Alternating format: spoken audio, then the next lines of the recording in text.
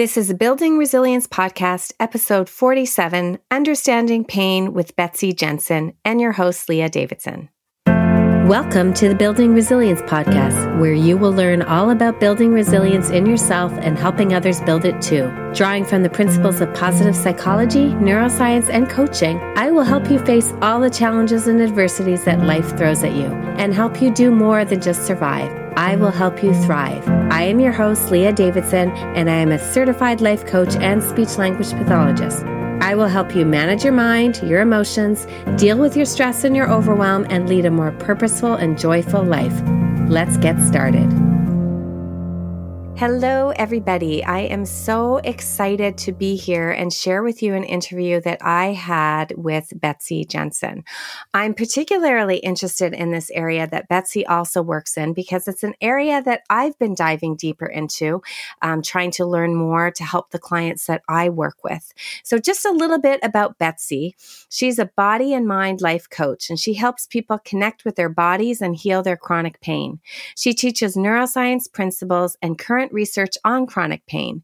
She uses proven strategies to calm the nervous system and rewire the brain to produce less pain. You can listen to her podcast, Unstoppable Body and Mind, to find out more about her somatic approach. She was a physical therapist for 20 years before ulcerative colitis led her to the new neuroscience of pain and mind-body healing. She has 4 teenagers, 3 boys and a girl, and enjoys traveling and being outdoors. So please welcome Betsy, and I hope you enjoy the interview.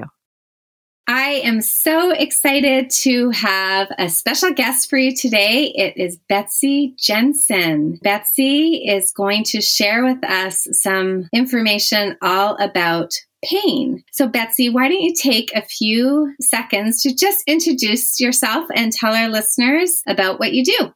All right. Well, right now, I'm a body and mind life coach. I integrate the sensations from the body, teach people about pain, and a new view of pain based on neuroscience. I was a physical therapist for 20 years, and then I I developed ulcerative colitis, which my friend actually was doing a lot of research and told me was psychosomatic. So I started reading John Sarno's book, where they talk about how the mind and body is connected and that the thoughts that you have can influence changes in your body. And this is really evident with the latest research they've been doing over the last 20 years, as they've actually been watching the brain and can do functional MRIs of the brain when it's in pain. And they've started to see that people who have chronic pain, their brains function differently than when it's acute pain. When it's a new acute pain, as in you sprain your ankle or something, usually after a few days that starts going away. It's healing. But when it gets to be 3-6 months, usually tissue has healed by then, but the pain signals can still continue from the brain. And that's that neuroplastic pain, neural pathway pain, neurogenic pain, TMS, mind-body syndrome. It has a lot of names. It's really still kind of new. Like you might not have even heard of it from your doctors, and people are calling it all different things.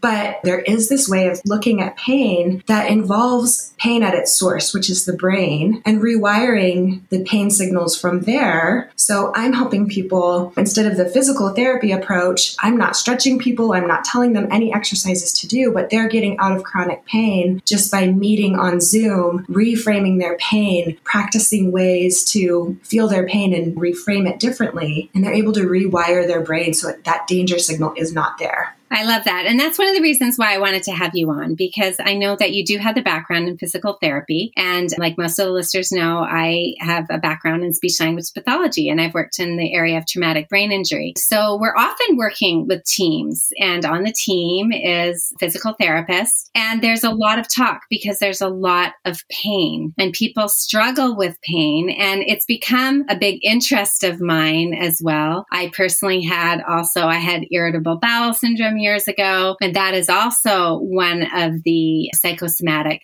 which at the time when I was told that, in my mind, it meant it's all in my head. And I've talked about this on the podcast before, that it is kind of all in my head, but not in the way I was interpreting it. I was interpreting people saying it's all in my head as in I was making it up. It wasn't real. As opposed to it was very, very real, but it was stemming from things that was happening in my brain.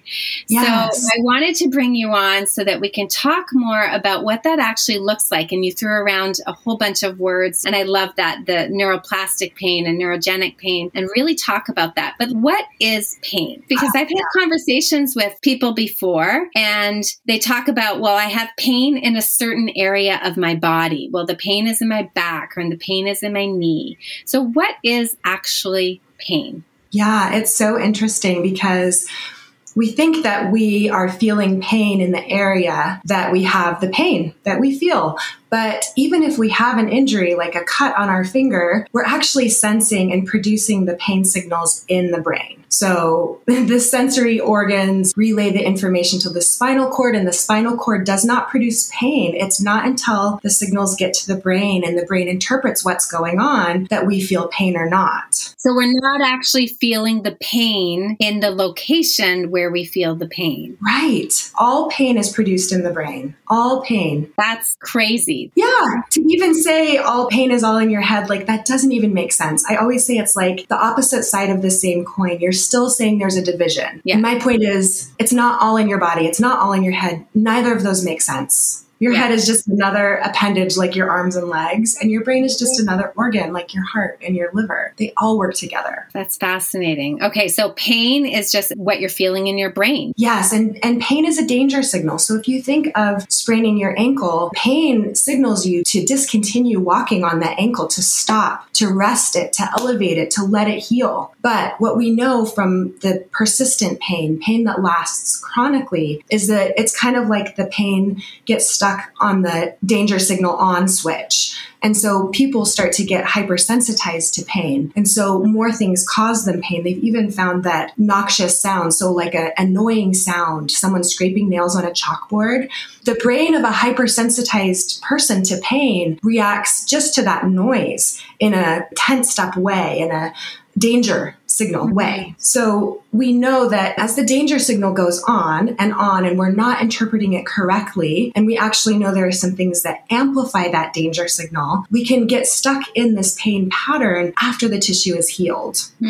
So at what point does it become acute? Because there's acute pain where it's actually structural or organic. At what point does it cross over to become chronic pain where it is just the patterns in the brain? Yeah, I mean, it's really not cut and dry, because there are people I would call hypersensitized to pain. You know, your nervous system has just been responding to these danger signals, whether from high emotions or from actual pain themselves over the years. And so you're a little more on guard and hypersensitized for those things. And sometimes you can even have a new pain that is neuroplastic. So it gets a little tricky to tell. But rule of thumb, if something's coming up during a stressful time, during a time where there was no injury, and you're this type of person that tends to have chronic pain, and when we do an assessment, we go through your life as a child, and most people have stomach issues or tonsillitis. I know I had my tonsils out, and stomach aches when I was going to middle school. And when you see those patterns and then you get a new acute pain, that's where it gets really interesting. But in general, tissues heal within 3 to 6 months. One thing to clarify, sometimes people say, well, I have a disc bulge. My doctor has told me I have a bulging disc. It's impinging on the nerve. That's where my pain is coming from. But what is fascinating is there's so much research on healthy people who have no back pain. And what they found is that by the age of 40, 50% of us have a disc bulge, even pain-free people. These are pain-free people. So it's like we've always been looking at pain and looking in the area with a microscope and an MRI to see what the structures are.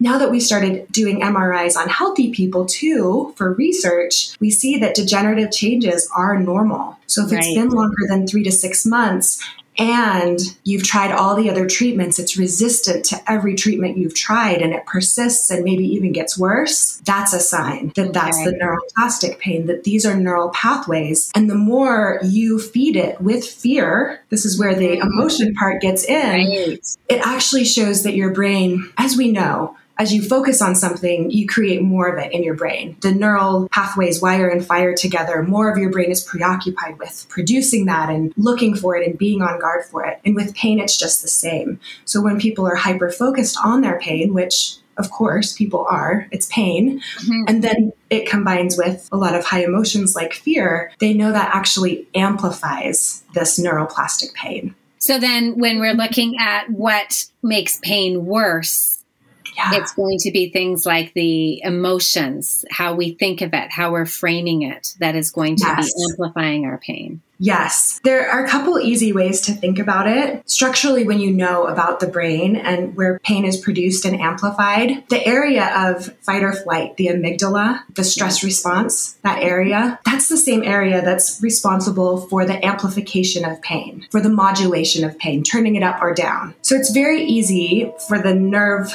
fibers to get crossed, or for mistakes to happen, or for your body to interpret a very stressful emotion as a danger and produce that pain signal. And you feel pain in your neck or your back or your knee. So yes, high emotions, because they share overlapping neural circuits with pain, high emotions can trigger that neural pathway response. Crazy, right? It's fascinating that our brain has so much influence over what is going on with our pain. Right. It's so important to know that, because what we're doing is kind of the opposite. We're perpetuating more fear by telling people this disc bulge is causing your pain and you can't do these things and your life will never be the same. And, you better learn how to just deal with it. Like, this is stuff that perpetuates people's pain and stress. Stress is the other big thing that amplifies your pain. If you think of the stress response, again, we're talking about the amygdala. You think about the cortisol that's released. Well, we know that chronic cortisol being in the body chronically actually produces systemic inflammation. So all of these people trying to control their inflammation by just their diet alone, they could actually be stressing themselves out, for one thing, producing more cortisol. And we know that that's not the only factor. If they lead a stressful life, they could be causing their own inflammation. What we know about people with chronic pain too is that we tend to put a lot of stress on ourselves. So even at times when life could be considered pretty good, we have a hard time seeing and relaxing into the goodness of it. And we're putting pressure on ourselves to achieve more and to do it faster and to stay busy. And so it's very easy to see how people can get in a pain, fear, pain cycle where pain causes more fear, which causes more pain. I find it so interesting too that when we talk about stress, and we've talked a lot about stress on this podcast, is we will very quickly link stress to certain things. Like I've given the example of years ago, my husband had a heart attack and he was under a very, very high stress time. And so it kind of made sense to me that he had this heart attack, because we all know that stress will lead to heart attacks. Right. And then we know that when we're feeling stressed, like think of even kids going before an exam. There's some anxiety and there may be a stomach ache, or, I've had clients describe it as you get the stress poops. And we see, oh yeah, stress affects my body. But then when you start talking about, well, did you know that stress is also related to immune system problems and digestive disorders and chronic pain? Everybody's like, oh, no. This is real in the body. It's real. Yes. We have such that structural view, and people, I don't know how many times I get the argument. They're like, but no, it's not from my thoughts. It's not from my emotions, because it's when I do this certain movement. And so there's this element of, yes, it can be aggravated with high emotions, especially fear, frustration, anger, grief. But the other element of it is that our brain remembers patterns very well. It remembers patterns of movement. And especially if your doctor or physical therapist has reinforced it, or if you've just done it 2 or 3 times and your brain has noticed it every time, I think of it as your brain sending these pain signals like, oh, I know it's going to move this way. That might be dangerous. It might hurt. It sends the pain signal to prevent you from moving as much. So it's just this efficiency of the brain, this subconscious habit of the brain. I saw this in physical therapy where they might have healed their ankle. They had full range of motion, full strength, but they still walked with a limp. I was about to say, is that when you see like they're favoring it because there's the fear of it could hurt if I do this? Yes. And then those pathways, that muscle memory, your brain is so efficient. Our brain is working for us, but we just interpret the pain signals as damage. And that is the very primitive view of it. It's the antiquated view. I mean, it's not that old. I learned it 20 years ago at Duke. I went to a great school, but they just teach it differently now, even to current physical therapy students, because we know so much more now that we can see the brain and how it reacts differently and how these structural changes just don't cause pain in most people. The other thing that's so interesting is that people who are hypersensitized to pain, often they've seen that in their life. They've seen a parent or loved one grow up with chronic pain. They measure it by how much you catastrophize. If you tend to catastrophize your pain, high catastrophizers almost always have someone in the family that has also dealt with pain. So they grow up with this very fearful view of pain where they're highly monitoring their body. They're hyper vigilant about any sensations. They do stress about the sensations when they have them. And that can actually correlate with acute pain turning chronic. The more you're catastrophizing, the more likely your acute pain that should heal on its own won't heal. Those pain signals will stay. They can even predict that people, before they go to surgery, if they're high catastrophizers, will have a longer recovery and have more complications. Oh, wow. Yeah, right? I can imagine. That is crazy. So what do you classify pain catastrophizers? What are some of the things that you would hear a pain catastrophizer? I know we did an episode back where we talked about the cognitive thinking traps. Catastrophizing is one of them. And I joked that it's like a favorite one in my family that we have kids, not catastrophizing about pain, but certainly catastrophizing about like, I didn't do well on this and therefore I'm going to. But what does it look like when you're a pain catastrophizer? Yeah, it's so interesting because they have a pain catastrophizing scale and it's just 13 questions or statements. And you rate how much you think these from 0 to 4 when you have pain. Like, do you think it a lot or do you not think it very much? They've classified catastrophizing into 3 categories. So rumination, thinking about it a lot. So ruminative thoughts would sound like, I anxiously want the pain to go away. I can't seem to keep it out of my mind. I keep thinking about how much the pain hurts. I keep thinking about how badly I want the pain to stop. Pretty normal things you would say if you're in pain, right? Like no one tells you that these things actually increase your pain. Right, that it's perpetuating the problem by going over it and over it. And then magnification, I'm afraid the pain may get worse. I think of other painful experiences. I wonder whether something serious may happen. Also, common thoughts that a normal person would think. These aren't things that you would think like, oh, I would never think that. I'm like, yeah, they seem pretty normal to me if you have pain. Not someone trying to get attention, not someone faking it. These are normal things when you have pain. But it's so good to know these will increase your pain if this is how you're thinking regularly. The last category is helplessness. So I worry all the time about whether the pain will end. I feel I can't go on. It's terrible. I think it's never going to get better. It's awful. I feel it overwhelms me. I can't stand it anymore. There's nothing I can do to reduce the intensity of the pain. Yeah. Again, thoughts that I think a lot of people who suffer from pain will have. Yes. So the more you have these thoughts, the more likely you are to have increased amount of pain just because of these thoughts. Yes, they correlate it and they can predict. And it has to do with that focus of the brain and that hypersensitivity and hypervigilance towards pain. And it's this way of looking at pain through this lens of fear. And so what I teach people to do is to address their pain through a lens of safety. And so somatic tracking, you might have even talked about that here, but just going into the body sensations with neutrality and with curiosity. And it feels like, there's a tightness and it feels pulling like a rubber band, versus I can't stand the pain. There's nothing I can do. Yeah. They can both be true. But the more you have the same pain signal, but with a neutral or curious response, it teaches your brain that it doesn't need to focus on it. It doesn't need to obsess, be hypervigilant about it. There's that relaxation. And so it's retraining the brain that this is okay, this is neutral. And then we add positive things too. So not only not focusing on the pain, but adding joyful things. Maybe for some people, they can't quite move without pain to celebrate that, but they could imagine themselves moving without pain, and they create joy with that. And they have this imaginary experience. And it's just like reps with rewiring your brain. The more you think about it and just have that joy about you moving without pain, your brain actually shifts to producing less and less pain. That's fascinating.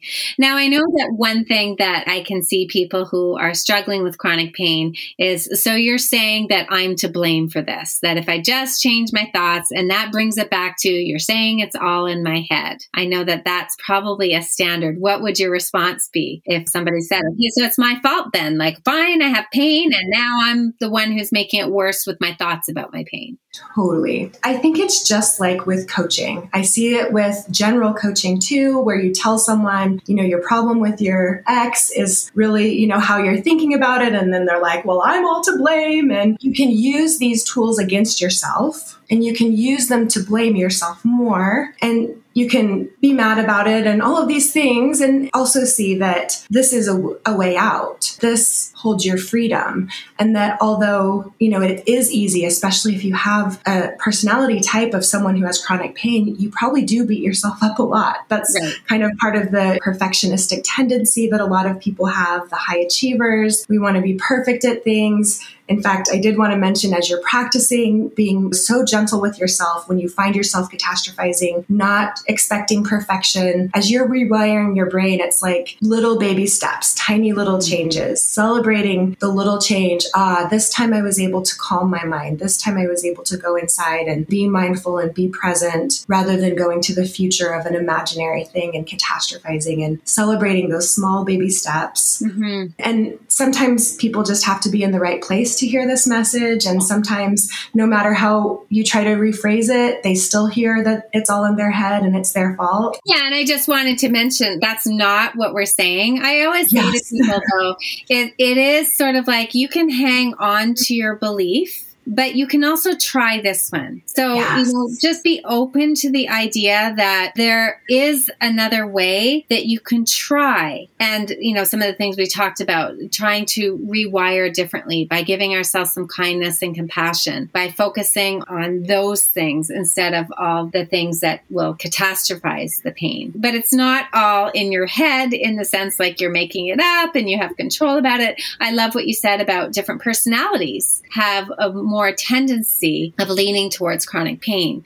the ones that are the high achievers and the ones that are perfectionistic tendencies. Yeah. And I try to reframe it for people. Like, those things are not bad. It's not bad to be a people pleaser and be a kind person. It only is if you're doing it at your own expense, and it's this pattern that you've been doing for years, and it's affecting your body. And that's the beauty of this work, is that as you tune into your body, you start to notice when you're doing those types of things, when you're putting pressure on yourself, when you're saying yes when you want to say no, and your body tells you. And so you have this way of aligning yourself, tuning in with yourself, and preventing the pain from getting worse, but seeing the pain as also this internal signal barometer system for you of, hey, you're stressing about this, or you're maybe being too hard on yourself here. Let's have a little more compassion.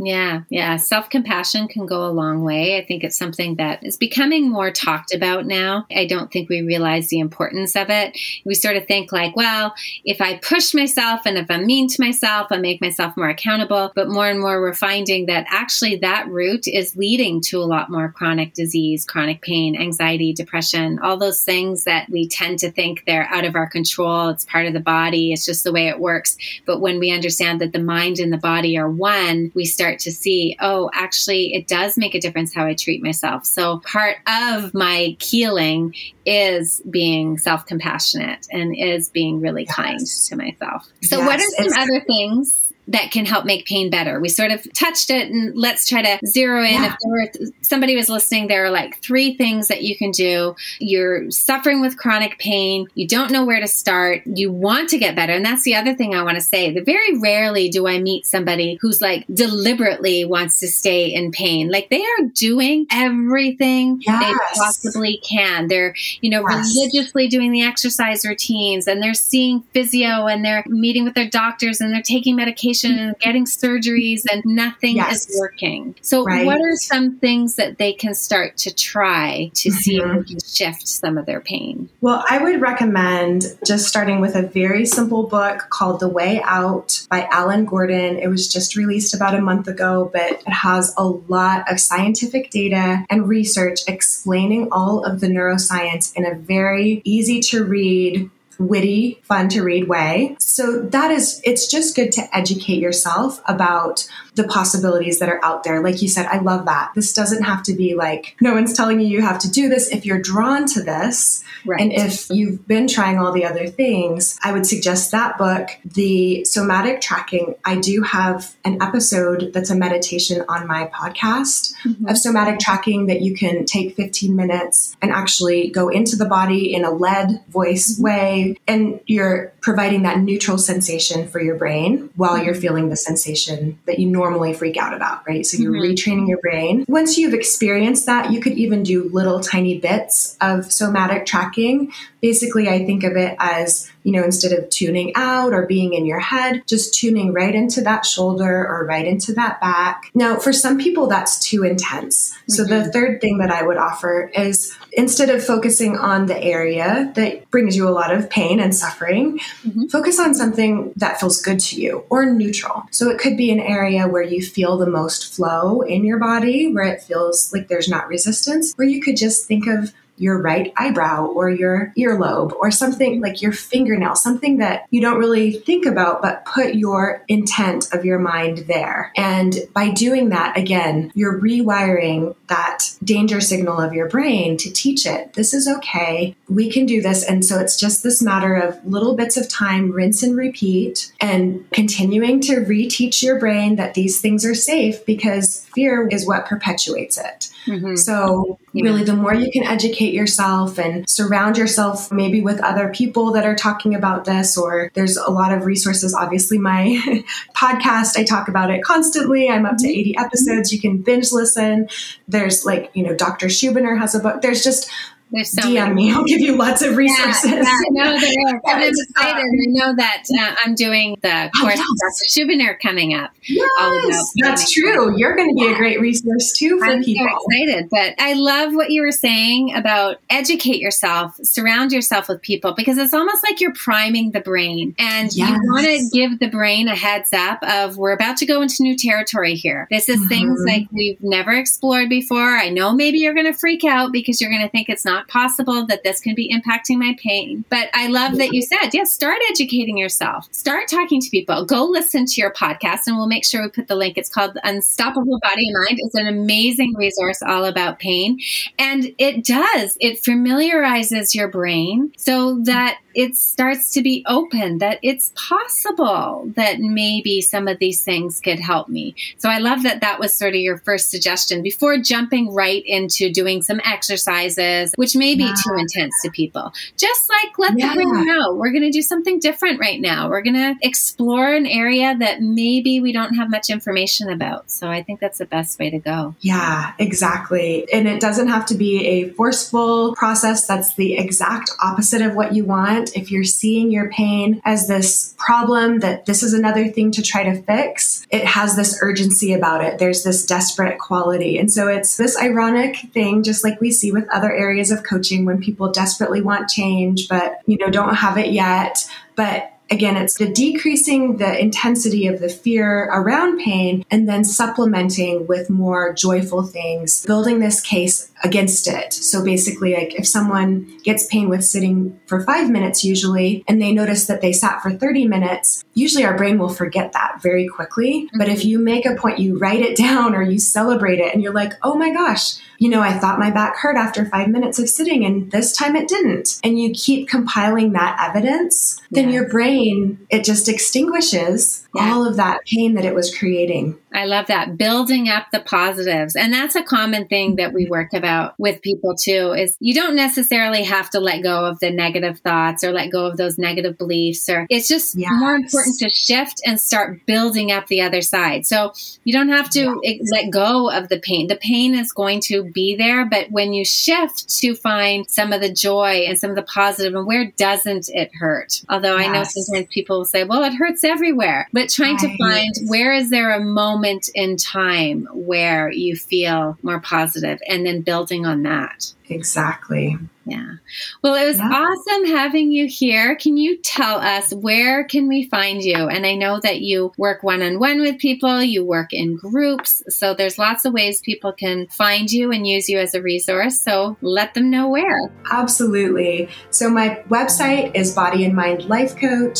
Instagram is Body and Mind Life Coach. And then Facebook is Betsy Body and Mind Life Coach. But if you look up Body and Mind Life Coach, you'll find me. YouTube is the same, Body and Mind Life Coach. And then my podcast, as we talked about, Unstoppable Body and Mind. Awesome. Well, thank you so much. I know that you have so many resources to offer people and would be happy to talk to anybody and have anybody reach out. So thanks for being here today. My pleasure. Thank you.